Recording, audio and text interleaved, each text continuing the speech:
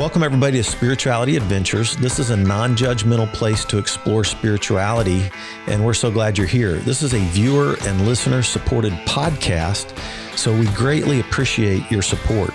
If you're watching on YouTube, be sure and subscribe to my YouTube channel. Be sure and like, share, and subscribe to any of the social media content platforms that you're using.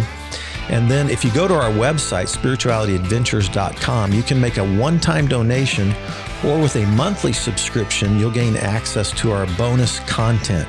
We greatly appreciate it. Thank you for tuning in. Well, welcome everybody to Spirituality Adventures. We're glad you're tuning in. And today we have Mike Clausen with us today. And I just had the privilege of meeting Mike just a month ago at the Wild Goose Festival. And it was my first experience at the Wild Goose Festival as well. So I drove from Kansas City to North Carolina because I wanted to take my gravel bike because I wanted to ride in the Appalachian Mountains while I was there. And I only got one good bike ride in while I was there. But and Brian McLaren had encouraged me to go. So I knew nobody at this Wild Goose Festival except for Brian. And now I met several people. Mike, I enjoyed meeting you. Mike is the director. I'm not sure the exact title. Administrator for a organization called Illumin. And we're going to get to that here in a minute. But it is an organization, I guess, that Richard Rohr started about in 2012. Is that right? That's right. That worked with concepts of men's rites of passage and stuff like that. So we're going to get to like men's spirituality, men's rites of passage, false masculinity a little bit here in a minute. But first, I want to get some of your story, Mike. So thanks for joining us at Spirituality Adventure. Yeah, my pleasure. I'm glad to be with you, Fred. Good to see you again. You too. So tell us where you were born. I just assumed you were a Texas guy, but now we chatted a little bit and I learned you're not a Texas kid, right? No, I think there's a saying down here. I wasn't born in Texas, but I got here as soon as I could. I'm a Midwestern boy from the Great Lakes region. So I actually miss the part of the country that has actual seasons and not just 9-month long summer. But I was born in Ohio, Northwest Ohio, and then I moved to Michigan pretty quick. And spent my teen years in northern rural Michigan, northern Lower Peninsula. My dad was a director at a Baptist Bible camp up there. So and then I went to college in the Chicago area. And got stuck there for about 12 years in the suburbs of Chicago. So just all over the Great Lakes region. Yeah, where'd you go to college? Went to Wheaton College, which likes to describe itself as an evangelical flagship sort of institution. Sometimes they call themselves rather amusingly to me, the Harvard of Christian colleges, which I think is kind of funny because I'm pretty sure Harvard's not over there calling itself, the Wheaton of secular colleges or anything. But it was academically rigorous, but also deeply, deeply evangelical. And at the time, very enamored with, C.S. Lewis. We called him St. Jack. Very enamored with, it was a good place for who I was at the time. And it would definitely not be a fit for me these days. Right. Am I wrong? Was Jim Elliot somehow tied to Wheaton? Yeah. Jim Elliot, the missionary that was murdered or killed by some indigenous tribe that he was trying to evangelize down in South America. And then his wife, Elizabeth Elliot, who a lot of young Christian women have unfortunately read her books, ended up writing his story and about a lot of other things. So he was an alumni. So was Billy Graham. I was thinking Billy Graham went there. Yeah. Yeah. In fact, there's one of the big buildings is the Billy Graham Center. It houses a museum to Billy's crusades and evangelistic work, as well as the fundraising, the development office. Yeah. So maybe apropos, I'm not sure. There's a guy named John Walton that is Old Testament. I've worked on a lot of degrees myself. I was working on a PhD in the Hebrew Bible. Yeah. and ran across Walton. I kind of like some of his work on the ancient Near East, and I have one of his books on my shelf over here. oh yeah, and then I'm trying to think. I've done a lot of work with the Arab Muslim world, and used to help host the Middle East suite at the National Prayer Breakfast, and nice. One of the board members at Wheaton actually was involved with us in the Middle East world. He was a doctor named, oh man, I'm going to blank on his name now. Oh well. Anyway, it'll come to me 30 minutes from now. So, well, if you're looking for good other ex-Wheaton folks to interview, I don't know if you've had Larisha Hawkins on the podcast before, but she was the professor that got pushed out of Wheaton for showing solidarity with Muslims and wearing hijab or posting a picture of her hijab on a social media or something, and it was a whole big deal. Yeah, national news. But Larisha's a fantastic scholar and has a lot of good things to say. So look her up as well. Check her out. Yeah. All right. So tell us you've got a lot of education. Give us your education track and how that has evolved into, kind of where you're at now spiritually. Absolutely. Yeah. I'm kind of a weirdo in the sense that for me, the life of the mind and intellectual pursuits and philosophical questions are deeply wrapped up with my spirituality. Ideas are spiritual to me. They're not just abstract. They're not separate from practice or ethics or any of the rest of it. I remember having spiritual experiences as an undergrad, reading Thomas Aquinas, out on the front lawn of Wheaton, being moved so deeply just by this abstract medieval philosophy.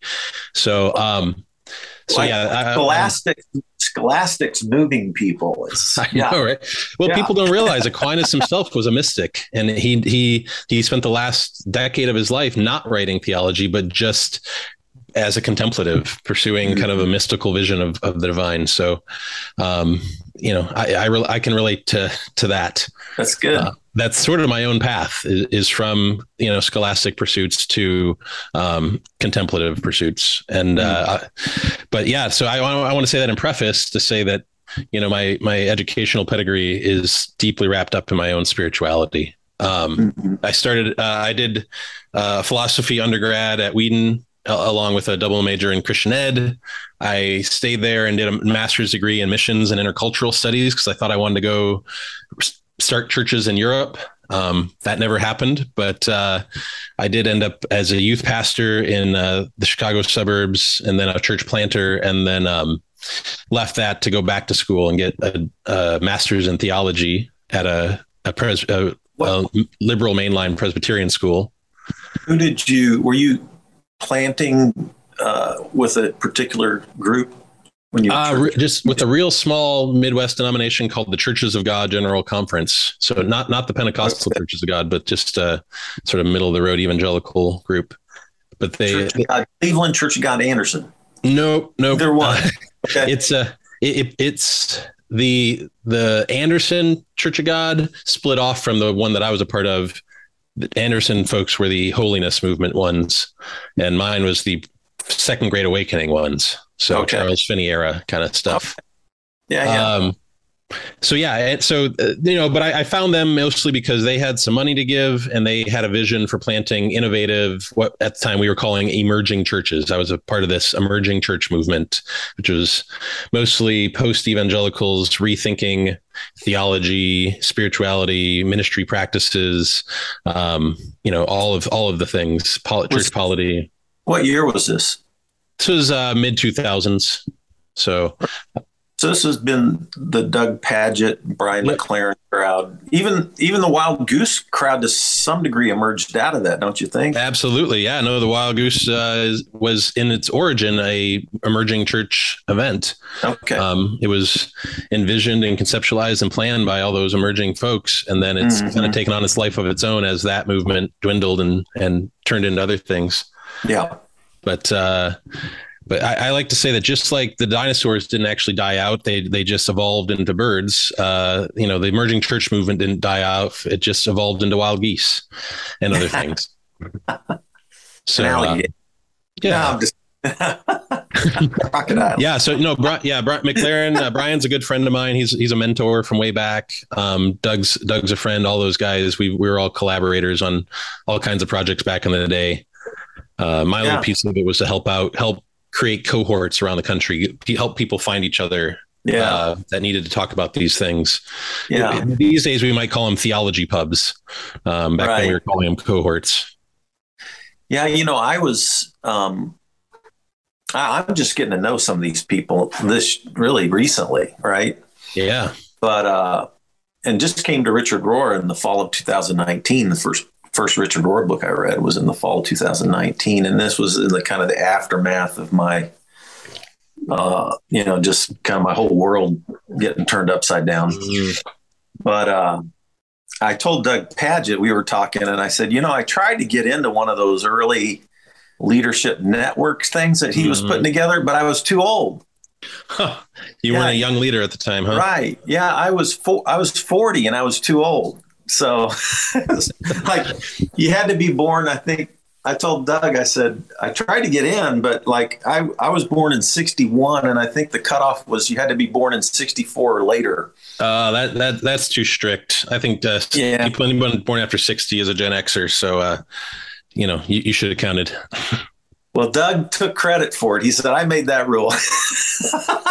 I said, okay, well, that's why I'm just now getting to know you, Doug. 20. Your whole story could have been different if only he had let you in.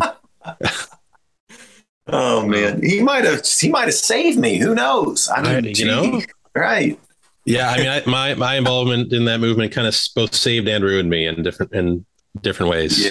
But no, so to finish the narrative about my studies, did theology at Austin Presbyterian Seminary, and then went on from there to Baylor to do my PhD in religion and church history specifically, and I basically wrote a history of that emerging church movement. Oh wow! Okay, where it came from, what it was influenced by, how it started, where it went. Yeah, just for our listeners, most everybody knows I'm a Baylor grad. And that, and obviously Baylor sports has had a lot to cheer about these last 3 years. How's it go? Sikkim? Is that the? Yeah, right. I mean, RG3, like you being there only for PhD, you didn't really have maybe the whole immersion into the Baylor sports world, right? No, because I was commuting from Austin at the time too. So I was Yeah. So that's what happens is PhD students don't always drink the Kool-Aid, but especially not when you're in your 30s doing your PhD. You're there for a purpose and you're kind of laser focused. Yeah. But I drank the Kool-Aid. So I've always been a Baylor fan sport wise. And of course we got a great female basketball team cheering for Brittany Griner right now to get back out of Russia and back home to America. And then I'm also a big, of course we won we won the NCAA championship. I'm a huge college basketball fan. And and the Baylor football team did great last year, right? I mean, it was amazing. So it's a good time to be a Baylor fan. But here's the thing I wanted to say is that we found out that my church history professor when I was at Baylor was your dissertation director. Yep. Bill Pitts. Dr. Bill Pitts. Been around forever. I think he just retired. Well-deserved retirement. He must have been just like a year older than me when I was in his classes, maybe. He might have been. He might have just been fresh out of Vanderbilt. One of the most kindest, generous, and really excellent scholars that I've had the privilege of working with. And a dear friend. Yeah, I took. I probably took an introduction to church history class with him. Probably I know I took Catholic history with him. And then I also probably took a Reformation class with him, something like that. Yeah. I had to teach some of those intro to church history classes as part of my, when I was a grad student, and 60 Baylor freshmen wide-eyed, having their minds blown as I, explained to them how the story of Christianity is way more complicated than they were led to believe. And that was so much fun. That was my favorite part of teaching, was getting to work with those freshmen in those intro kind of classes. Yeah. Yeah. You don't get that in Baptist Sunday school class. Yeah, no. I had a 2 chalkboard long flow chart of the all the Trinitarian doctrines and how they evolved. And I'm pretty sure none of the students remember any of it now, but they will remember the flow chart. At least they will remember how big and complicated it was just for the early church to sort out this thing called the Trinity. Yeah. So and it turns out a couple of Cappadocian dudes were drinking beer and figured it out. No, anyway, I'm just kidding. Yeah, they got the right answer. Like once and for all, somehow those guys must have been the beer. Okay. Yeah, we won't dwell on that right now. But all right. We're getting off topic. Yeah. So what after you did your PhD, kind of how did you land at Illumin? And let's kind of sort of get to Illumin. I want to talk about some of that stuff. Yeah. I'll have to cut out a bunch of stuff that happened in between, but that's fine. Because the story with Illumin for me is that being raised in conservative evangelical culture and eventually moving out of that, but also being raised in rural, small town, northern Michigan, where ideas of masculinity were very stereotyped. It was hunting, fishing, fighting, working on your truck. It was, and if you weren't into those things, you weren't really, a real man, as it were. It was in some ways kind of violent and threatening. There was fights and threats and things happening all the time. And as a geeky kid, I was a target of that. And so I never felt at home in sort of stereotypical masculine culture.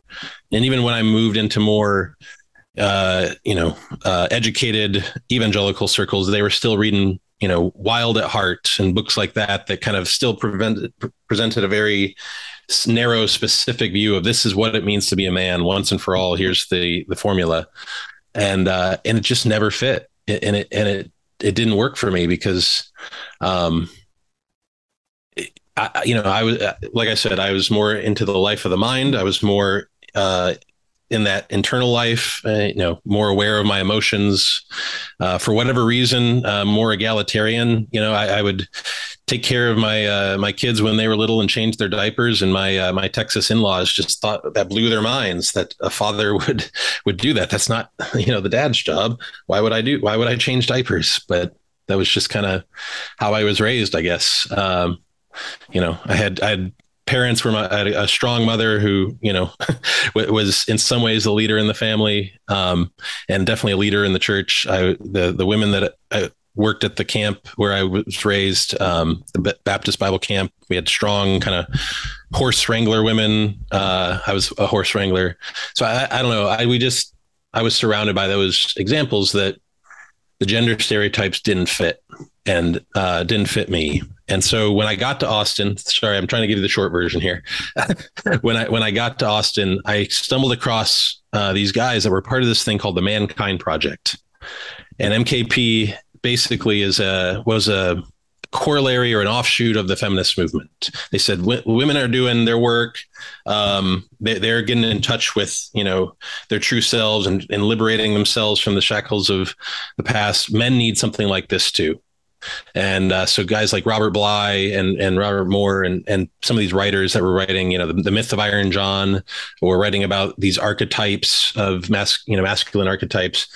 They started mostly based on Jungian psychology. They started creating immersion experiences, initiation experiences, rites of passage to help give men an experience of going inward and doing that inner work that we're not very good at doing. We might call it spiritual work, or if you want to, or just psychological, inner work. And it was transformative for me to go through that, to be around men who were doing that, who were encouraging that, who were, the kinds of guys that you could be real and authentic with, the kinds of guys that you could sit around and talk about your feelings and your relationships instead of sports and, hunting or whatever. And that was revolutionary for me to find other men like that. And it changed me, being a part of it. The same time that, a little bit after Mankind Project was doing its thing, Richard Rohr, this Franciscan spiritual mystic teacher, was also starting his own sort of men's experiences back in the 90s, men's rites of passage.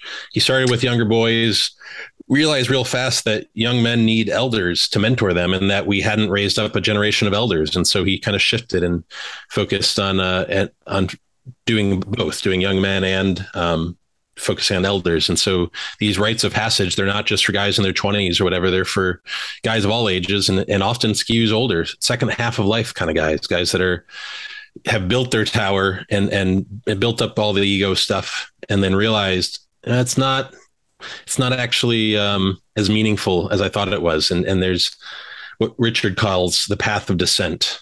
Not just Richard. I mean, this is kind of common to most spiritualities, right? That there's the path of ascent where you're kind of building your ego, feeling your power, and these are good and necessary things, to find your identity, to define your boundaries, healthy ego formation. But there comes a point in your life where you realize, like, you're going to die, that your life isn't all about you, that you're not as, strong or as awesome as you've been projecting this whole time, those elevator pitch versions of yourself. And so that you reach that tipping point, and you can either embrace that realization, or you can fight it, or you can ignore it.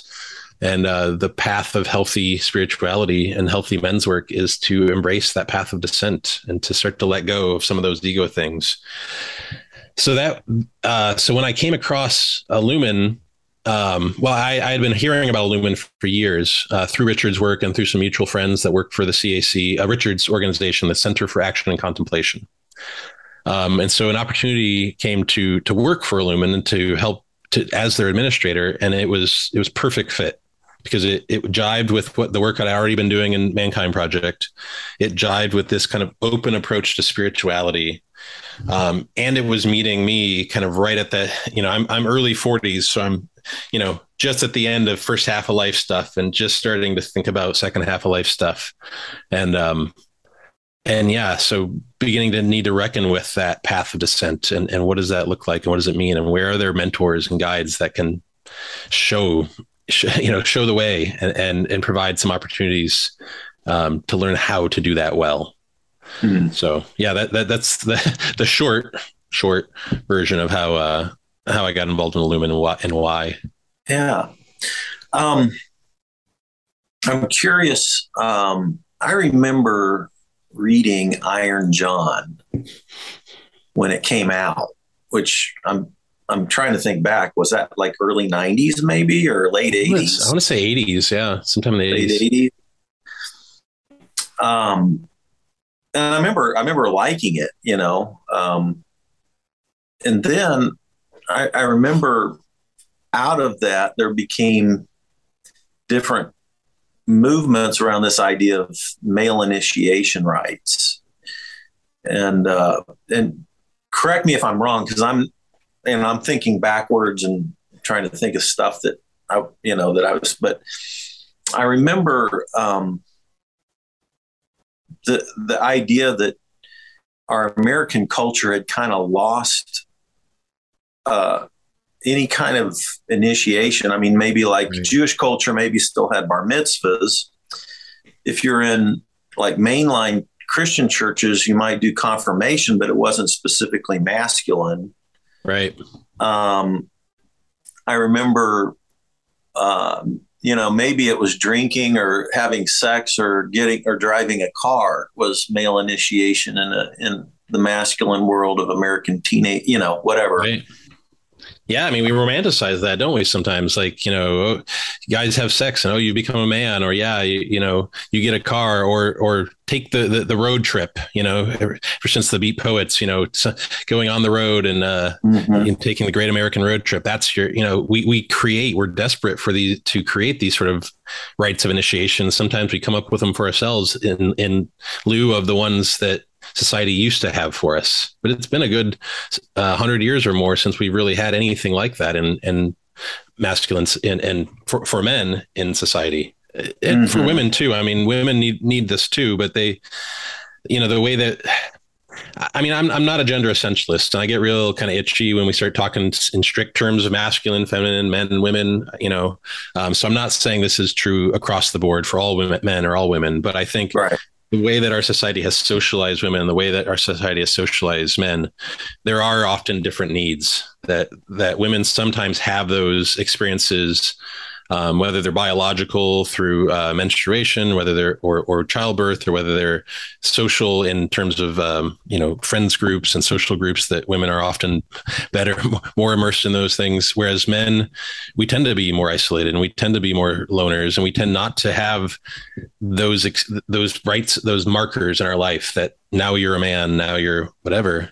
And the reality is, whether it has to do with testosterone or whatever, like, men want challenge. Men typically want to feel their strength, to feel their power, and to push back against something, to be challenged, to test it against something. And that's part of both the building up of the ego, but also the tearing it down a little bit.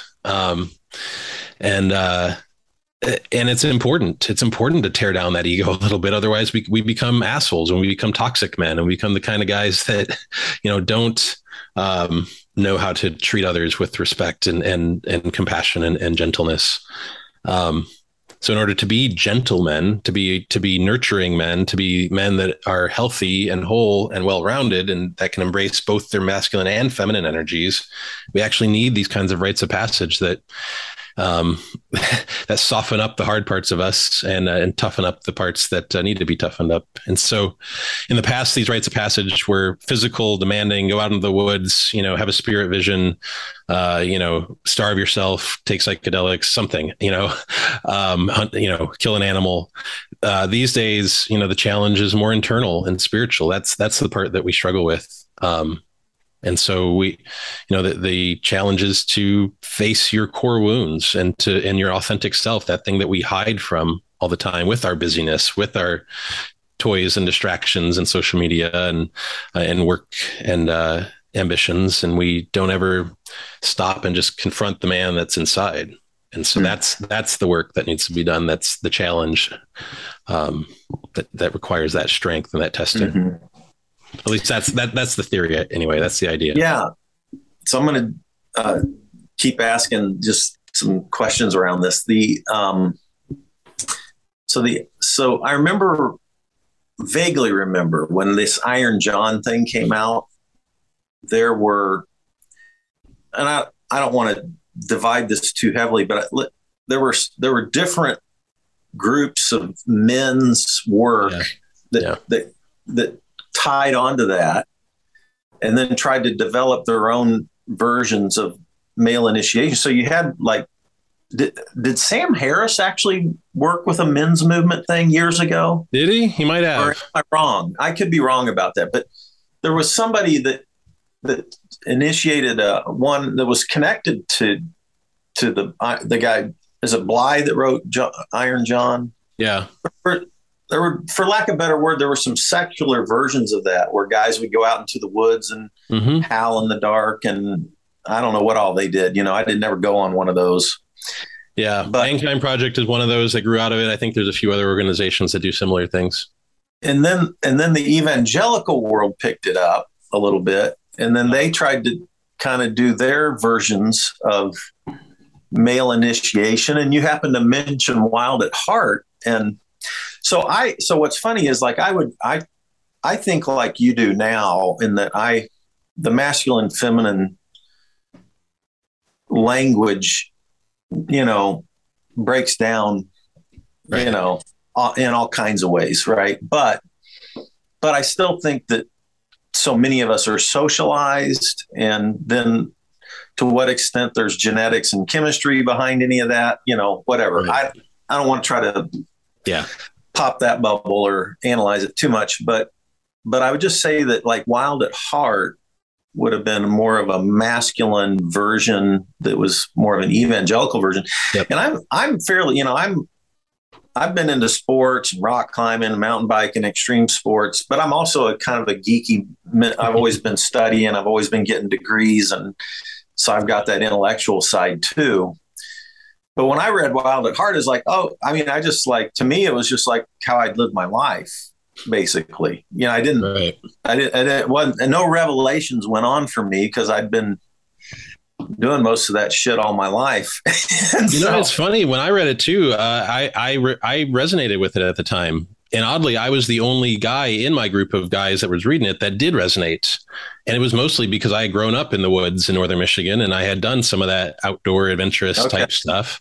Yeah. But the guys that I was with were musicians and, and lawyers and like that wasn't who they were as men. That wasn't their identity. And so they're like, yeah, no, I don't understand what he's talking about, and that's, so at the time, maybe it did fit me, but I was thankfully in this group of guys that woke me up to the fact that, but it doesn't fit all of us. And this is just one way of being a guy. So I'm not saying there isn't some good stuff there. It was meaningful to me at the time. I just realized there was so much more. There's not one way to be a man. There's, if anything, these movements are about liberating us to be whoever we're supposed to be. Yeah. So let's use a term that may be too loaded, but like when you think about what you've working with Illumin as it relates to any of those versions of male passage stuff. Okay. Like the term false masculinity, what does that mean anything to you? Is there such a thing as that? Are there versions of masculinity in our world today that we're like going are toxic? I mean, I have my views, but I want to hear yours. And especially as it relates to the work you're doing as well. I think so. I think there are toxic forms of masculinity. I would say toxic masculinity is the result of traumatized masculinity, that there's a wound that all people have, men and women and anyone else, that is caused by patriarchy. And by patriarchy, I mean that social system in which men are placed at the top and given more power and more privilege by default, as if it's, a God ordained way that things ought to be, or whether that's, given religious justification or whether that's given, pseudoscientific justification for why men should be in charge. But that system, which, let's be honest, has persisted in most cultures throughout most of recorded human history, so thousands and thousands of years of enculturation of patriarchy, that damages people because it's not, it's just frankly false. It's just not the case that men are supposed to be in charge of everything, and that I have a fine right to be an asshole. Right. Yeah. Or even if you're, a benevolent ruler, you're still the ruler.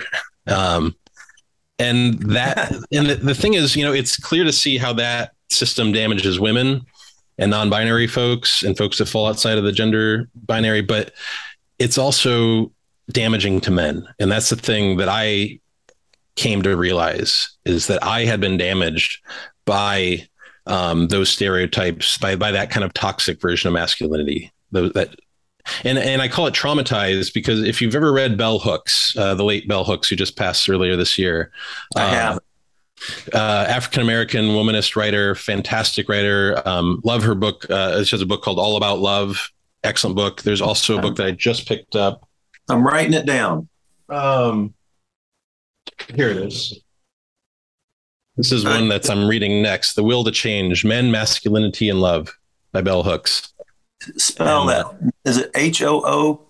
Yeah, HOOKS. And it's lowercase. Her name is lowercase. So whenever you're writing it out, make sure that you do it lowercase. Okay. And she talks in here about the ways the patriarchy has harmed men, because it keeps us from being able to tap into and express our feelings, that from very young ages, we're told to push those things down, to toughen up, to man up. Men, boys don't cry, all of that stuff. And it's bullshit. And it's a very particular type of masculine culture, because there are cultures, where men are very emotionally expressive and men do cry. I mean, you think of the stereotypes of Latin culture, or you think of a passionate, sensuous Italian kind of guy, like for sure that guy cries. Or like, I have a friend who's, Irish roots. And he says, in Irish culture, you're allowed to cry, but only when you're drunk. And I don't know if that was tongue in cheek, but it seemed true to his experience. So, Bell writes about just that the damage, the trauma that's done to men when we're forced to not be our true selves, when we're forced to just cut out that whole part of ourselves. We might call it the feminine part of ourselves, or we might just call it the unrealized masculine, the nurturing and gentle and emotive sides of the masculine. And so, yeah, the trauma, toxic masculinity comes from traumatized masculinity. Those wounds that we've been given from early on that say you can't be your true self, you can't feel what you're feeling, you need to stuff it down, you need to lie about it, hide it, ignore it until sometime later in life it bubbles up and explodes and wrecks things. Yeah, I mean that's me.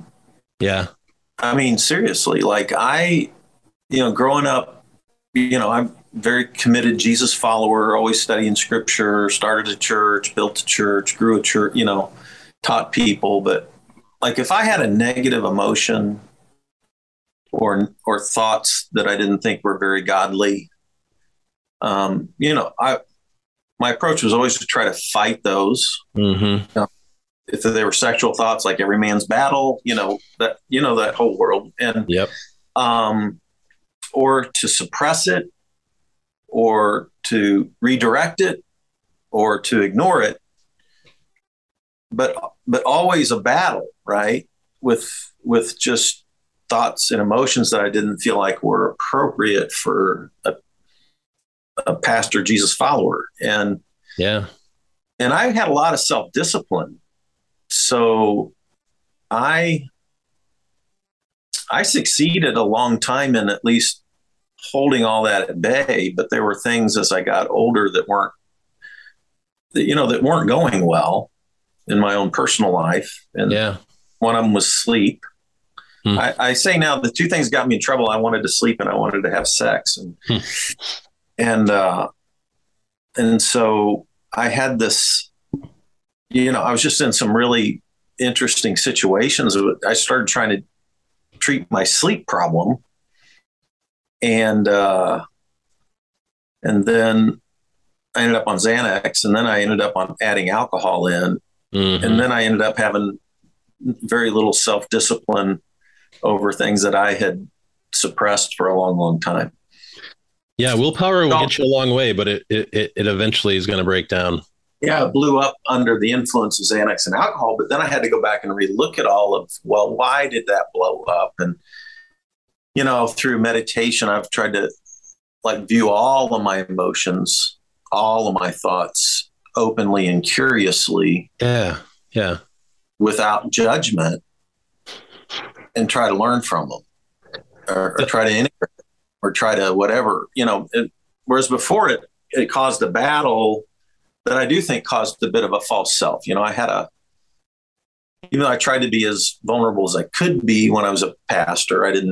I wasn't always the hero of all my stories. I always tried to be self-deprecating, but still your church grows and you're up speaking in front of people all the time, and people have an image of you that doesn't match reality. And, I was trying to maintain some form of quote godliness.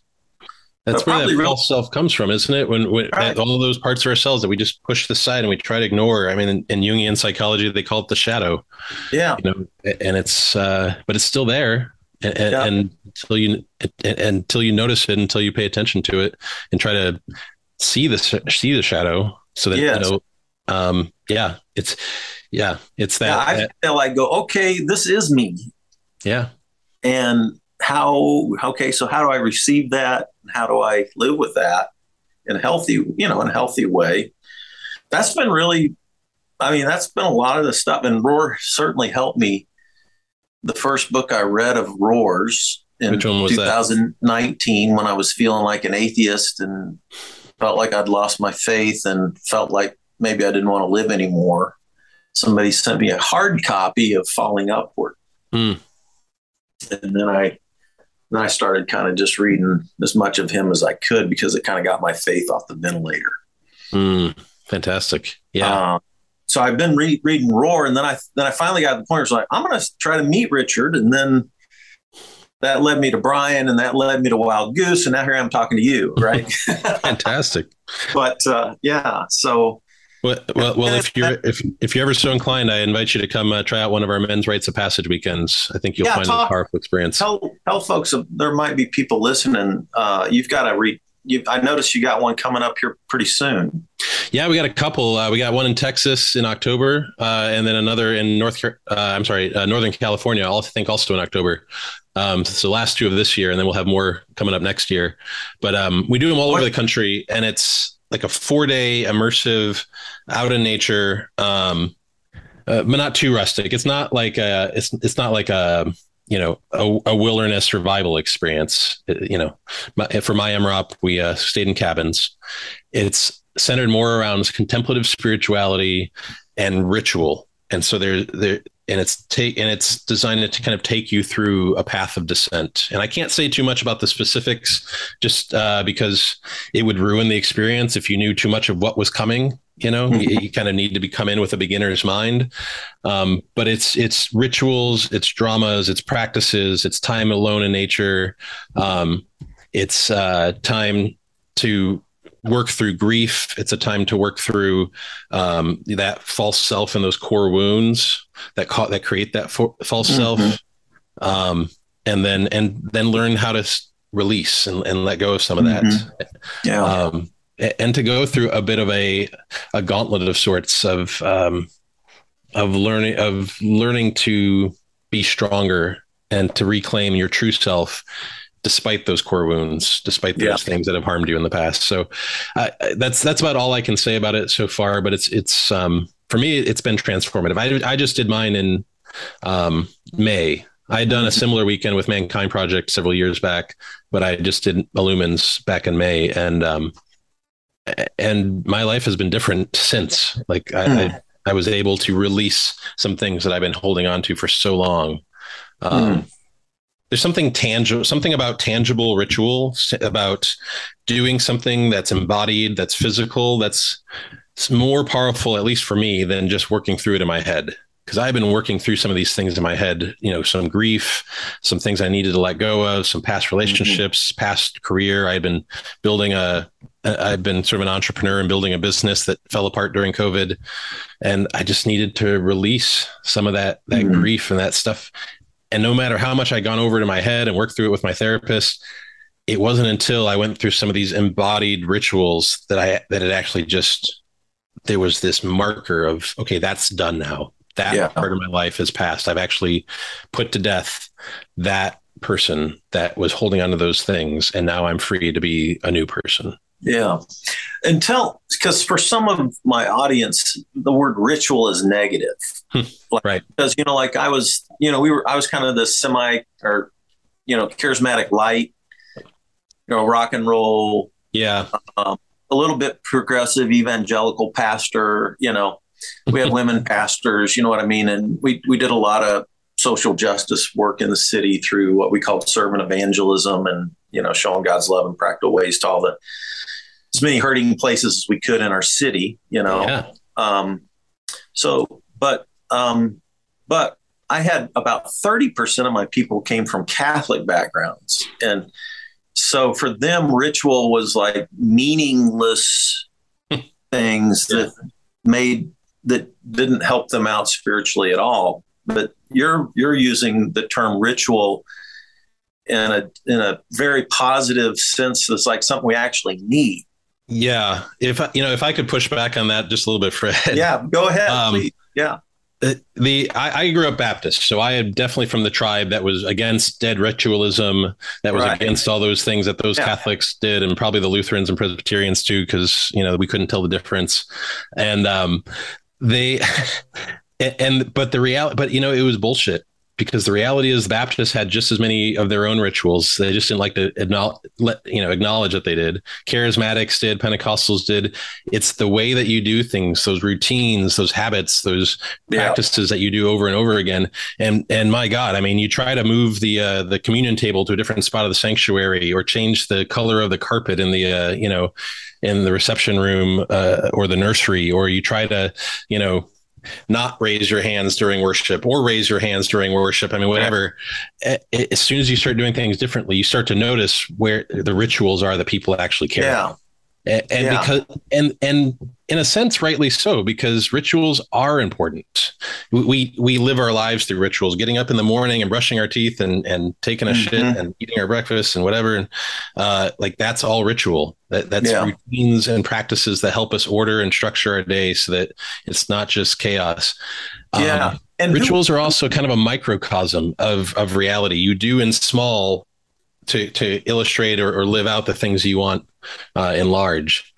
So, they're practice in a sense. I'm totally agree with you. And my church had all of our own rituals, right? So I totally get that. And I remember reading, 10, 15 years ago, and I'm blanking on the name of it now, but it was like a psychologist book for maximum performance, like for top performance, almost kind of like a Tim Ferriss kind of idea that he's always doing top performers everywhere. And one of the questions he always asks, like, Serena Williams, the best tennis player in the world, or this person, the best this person in the world, the best this person in the world, is what are your rituals? What are the things that you get up and do every day that were the practice part that got you to where you're at? You know what I mean? Exactly. Do you remember the name of that book that I'm trying to think of? Do not know that one. Yeah. Okay. I will say, I think what people don't like, it's not that they don't like rituals, that they don't like dead rituals. They don't like meaningless rituals. Meaningless. They want to understand, and this might be a facet of American culture. We feel like we have to own our spirituality. We feel like we have to be in control of it. Martin Marty, the great church historian, calls it the Baptistification of American Christianity. Nathan Hatch, another historian, calls it the democratization of American Christianity. It's this idea that all of us need to be, that we all want the priesthood of all believers, whether you're Lutheran, Catholic, Presbyterian, Baptist, Charismatic, that American Christians want to feel like they're in control of their own spiritual destiny. And that it's at the end of the day, it's just them and God, or them and whatever higher power or higher reality that they believe in. And so they want to know why they're doing what they're doing. And that's a very legitimate, demand. And I think churches and spiritual communities that can have ritual, but help people see what the what and the why of it, they're going to thrive. Yeah, I'm on board with you. I'm trying to play the devil's advocate a little bit there, because people would leave a liturgical church because they never had gotten anything out of it, and then all of a sudden they find life in a charismatic church or a free church of some sort. And so sometimes they drift back once they're old enough to do some reading for themselves and realize, oh, that's what those rituals were about. And it's a shame no one ever told them before. Or maybe they did and they weren't paying attention. I mean, I don't know how many middle school kids actually pay attention during confirmation classes. So I know. Now I have one of my cousins that grew up Baptist, but has been Greek Orthodox now for a good chunk of his life. And, and I've had a lot of friends that have left of course, I have people who have gone everywhere, so, and even me, I've been in a meditation group, and I want to ask you about the spirituality component, the contemplative component. So, so the ritual component obviously overlaps the contemplative part, but maybe there's a little bit of a difference. I don't know. Or maybe you make some of your contemplative practices rituals, but I've been in a Buddhist type meditation, a mindfulness meditation group for almost 2 years. And it's really been helpful because of my, I call it my, I think I've had an overactive amygdala my whole life. That's my insomnia. I only slept 3 hours a night for 30 years, couldn't turn my brain off. And then all the trauma that I've gone through with the losses and everything. And so I've found the meditation practices really helpful for me, to kind of try to heal my brain some. So I'm guessing you guys are incorporating it. When you say contemplative, you're incorporating some of those practices of meditation and awareness. And absolutely. Yeah. And in fact, contemplative spirituality, it's it's more or less the same thing that people mean when they talk about mindfulness meditation. There might be some differences. There can be, like, centering prayer is one of the practices. And that can be more specifically Christian, where you're focused on a specific phrase or image, and centering your thoughts, your meditative thoughts on that. But really, that's just the difference between there's two types of meditation, right? There's a meditation where you're trying to empty your mind and just focus on your breathing and just noticing the thoughts that go by, but not fixating. And then there's kind of centering meditation where you focus on a mantra or some content or a thought or a phrase or a word or a reading or an image. So, and there's both, really. So the contemplative movement, contemplative spirituality, it's analogous. It's akin to, it's a cousin of mindfulness meditation, some of the Eastern practices as well. In fact, Richard Rohr, when he talks about this, he describes it as, he places it within what's called the perennial tradition, which is a thing that religion scholars like me talk about as a movement that tries to look at what are the common themes and practices across lots of religions and lots of spiritual traditions. What are the common themes, the common practices, the things that they all sort of do, and so in order to find some common ground, but also to say, these are the tried and true methods. These are the things that humans have been doing for thousands of years. The technologies, if you will, spiritual technologies that have been tested, that have been demonstrated to work, to do, what that's what I love about Buddhism is, you ask a Buddhist, like, why should I believe in Buddhism? And they'll say, well, just try it and see. And if it doesn't work for you, then don't, like, it's a very experimental kind of philosophy, religion, whatever you want to call it, because it's about those practices. And so, for me, that's what prayer is these days. Prayer is meditation. And for me specifically, mindfulness meditation in the sense of noticing, because my theology, insofar as I have one, of God is beyond just mystery, is that God is immanent, that God is everywhere, that everything, the world exists within God, as, 1 Corinthians, in him we live and move and have our being, everything does. And so if I want to connect with God, if I want to communicate with God, if I want to notice the divine and notice that divine reality, all I have to do is notice. All I have to do is wake up to open my eyes and pay attention. And all of a sudden I start to see all the things that I was missing in the first place, all the things that were there the whole time. And I just didn't know, because I wasn't paying attention.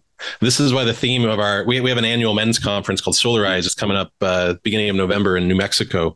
And the theme for this year is Awaken, because more than anything, it's so simple, but that's kind of what we need to do, is just to wake up. Now, is that different than the rites of passage, the solar, Yeah. So the rites of passage, even though you're doing it in a group, it's a very personal experience. It's your own personal rites of passage. And it's sort of an initiation first kind of sort of thing.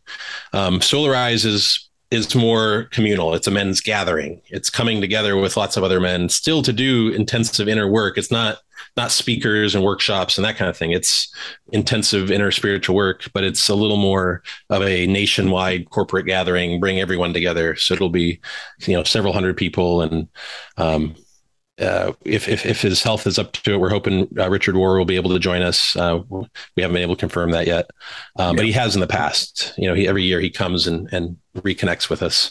Right.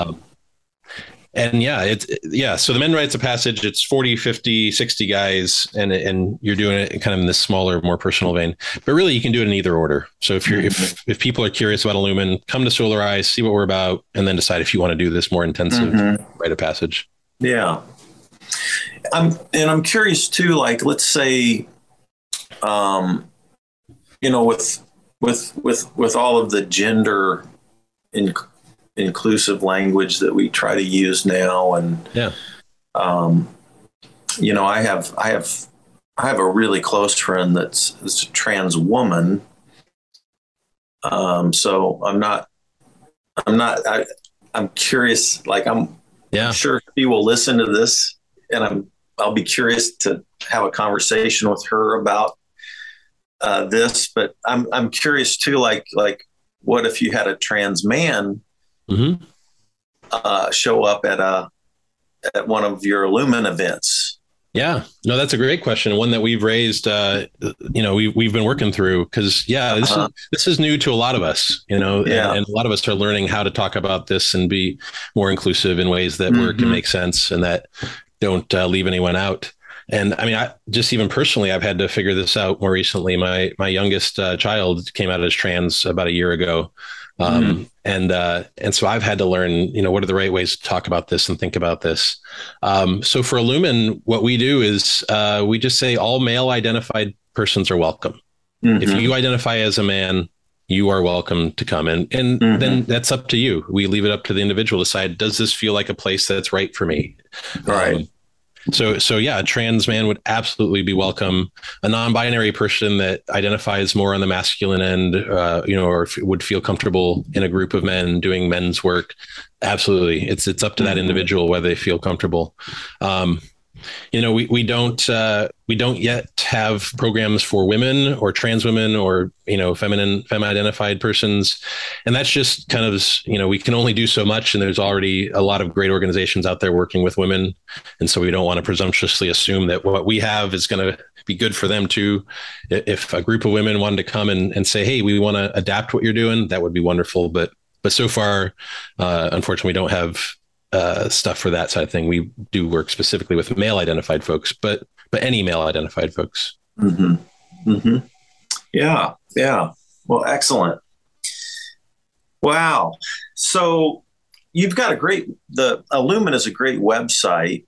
How would people connect with you, Mike? The best way to dip a toe in is through our virtual councils, or through our local chapters. So we have over a dozen official chapters all around the country. And we have about a dozen more smaller kind of just getting going groups. So if you happen to be near one of them, just go to our, illumin.org/chapters, I think, and that'll give you state by state list, or even country by country. We have like 7 different countries that have men's work groups that were inspired by Richard Rohr's work.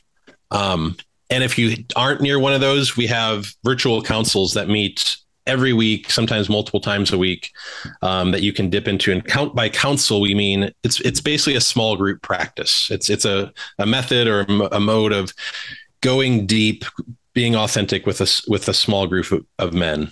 It's sharing from the heart, listening from the heart, no crosstalk, no giving advice and back and forth, just sharing and listening, lean of speech. It's not a time for people to, share their whole life story, but really just to get to the point. So,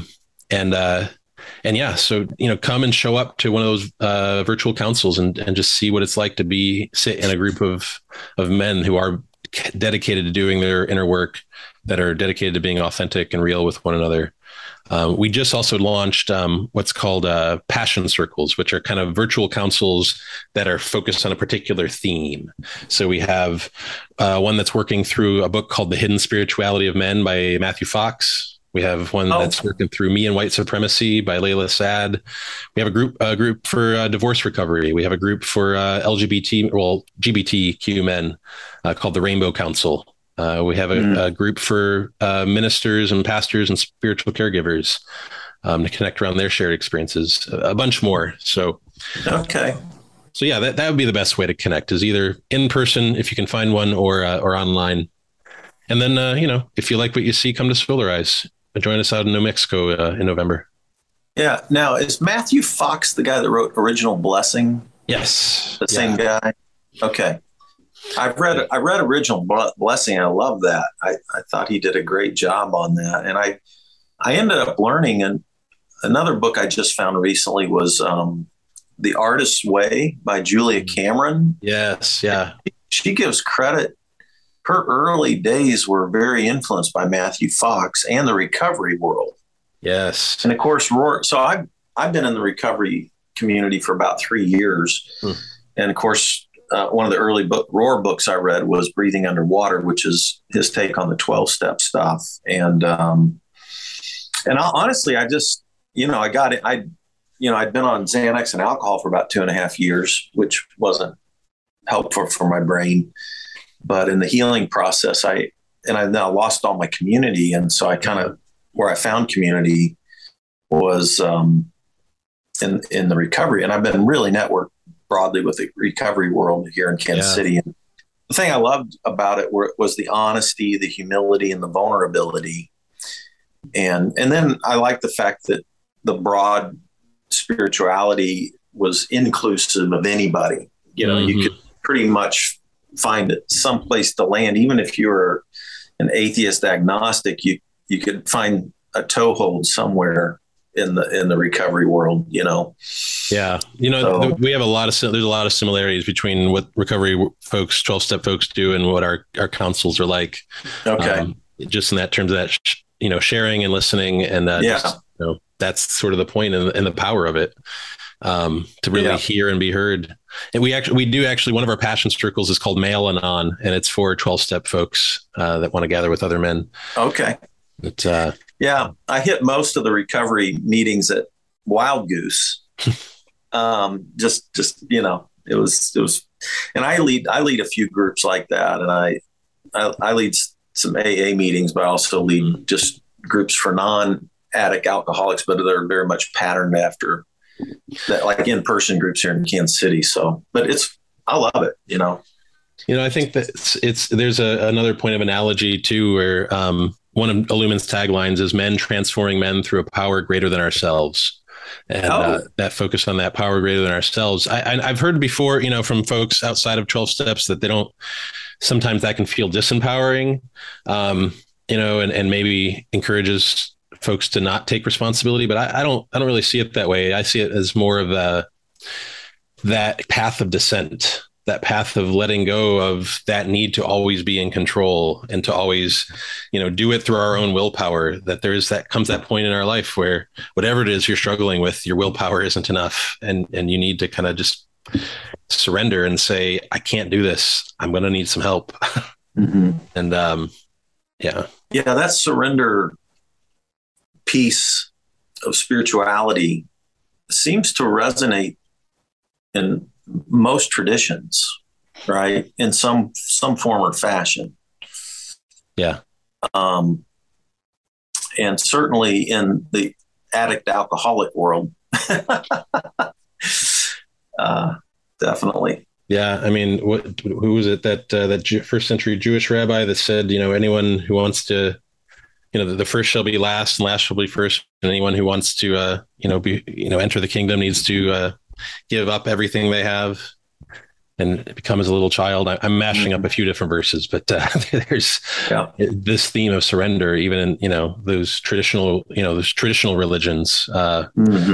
It's not a surrender, your responsibility. And it's not a surrender, just to follow blindly some leader that's going to tell you what to do. It's more surrender to surrender that false self and the egoic self, so that you can get in touch with the part of yourself that never lost touch with the spirit, that never lost touch with your that core inner being.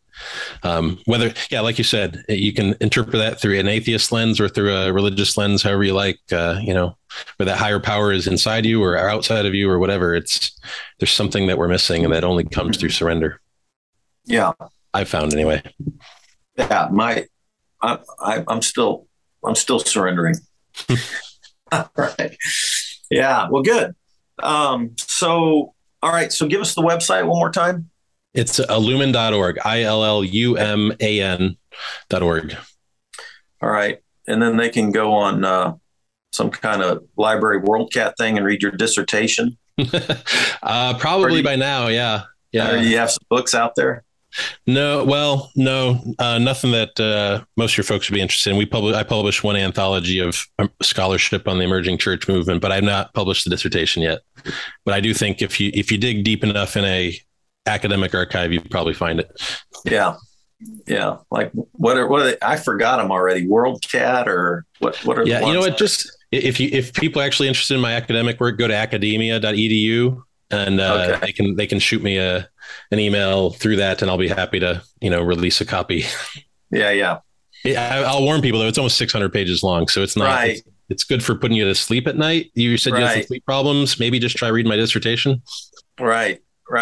Yeah, it's better than Xanax and alcohol. That's my advice anyway. So. Puts me to sleep, and I wrote it. Well, thank you, Mike, for joining us on Spirituality Adventures. Really appreciate it. Yeah. Thanks for the invitation, Fred. And hope to see you at some Illumined stuff sometime. I hope so. So, or if not, at the next Wild Goose anyway. Yeah, I really enjoyed my time there. So that was fun. And I wrote down my list of people I wanted to stay connected to. You were one of them. So thank you so much. Appreciate it. My pleasure. Thanks, everybody, for tuning into Spirituality Adventures. And we will see you next time. Take care.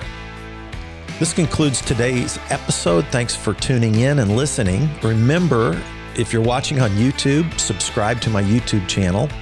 Remember to like, share, or subscribe to the social media platform that you're using. And then go to our website, spiritualityadventures.com, and make a one-time donation, or you can subscribe monthly and receive our special bonus content. Thanks so much.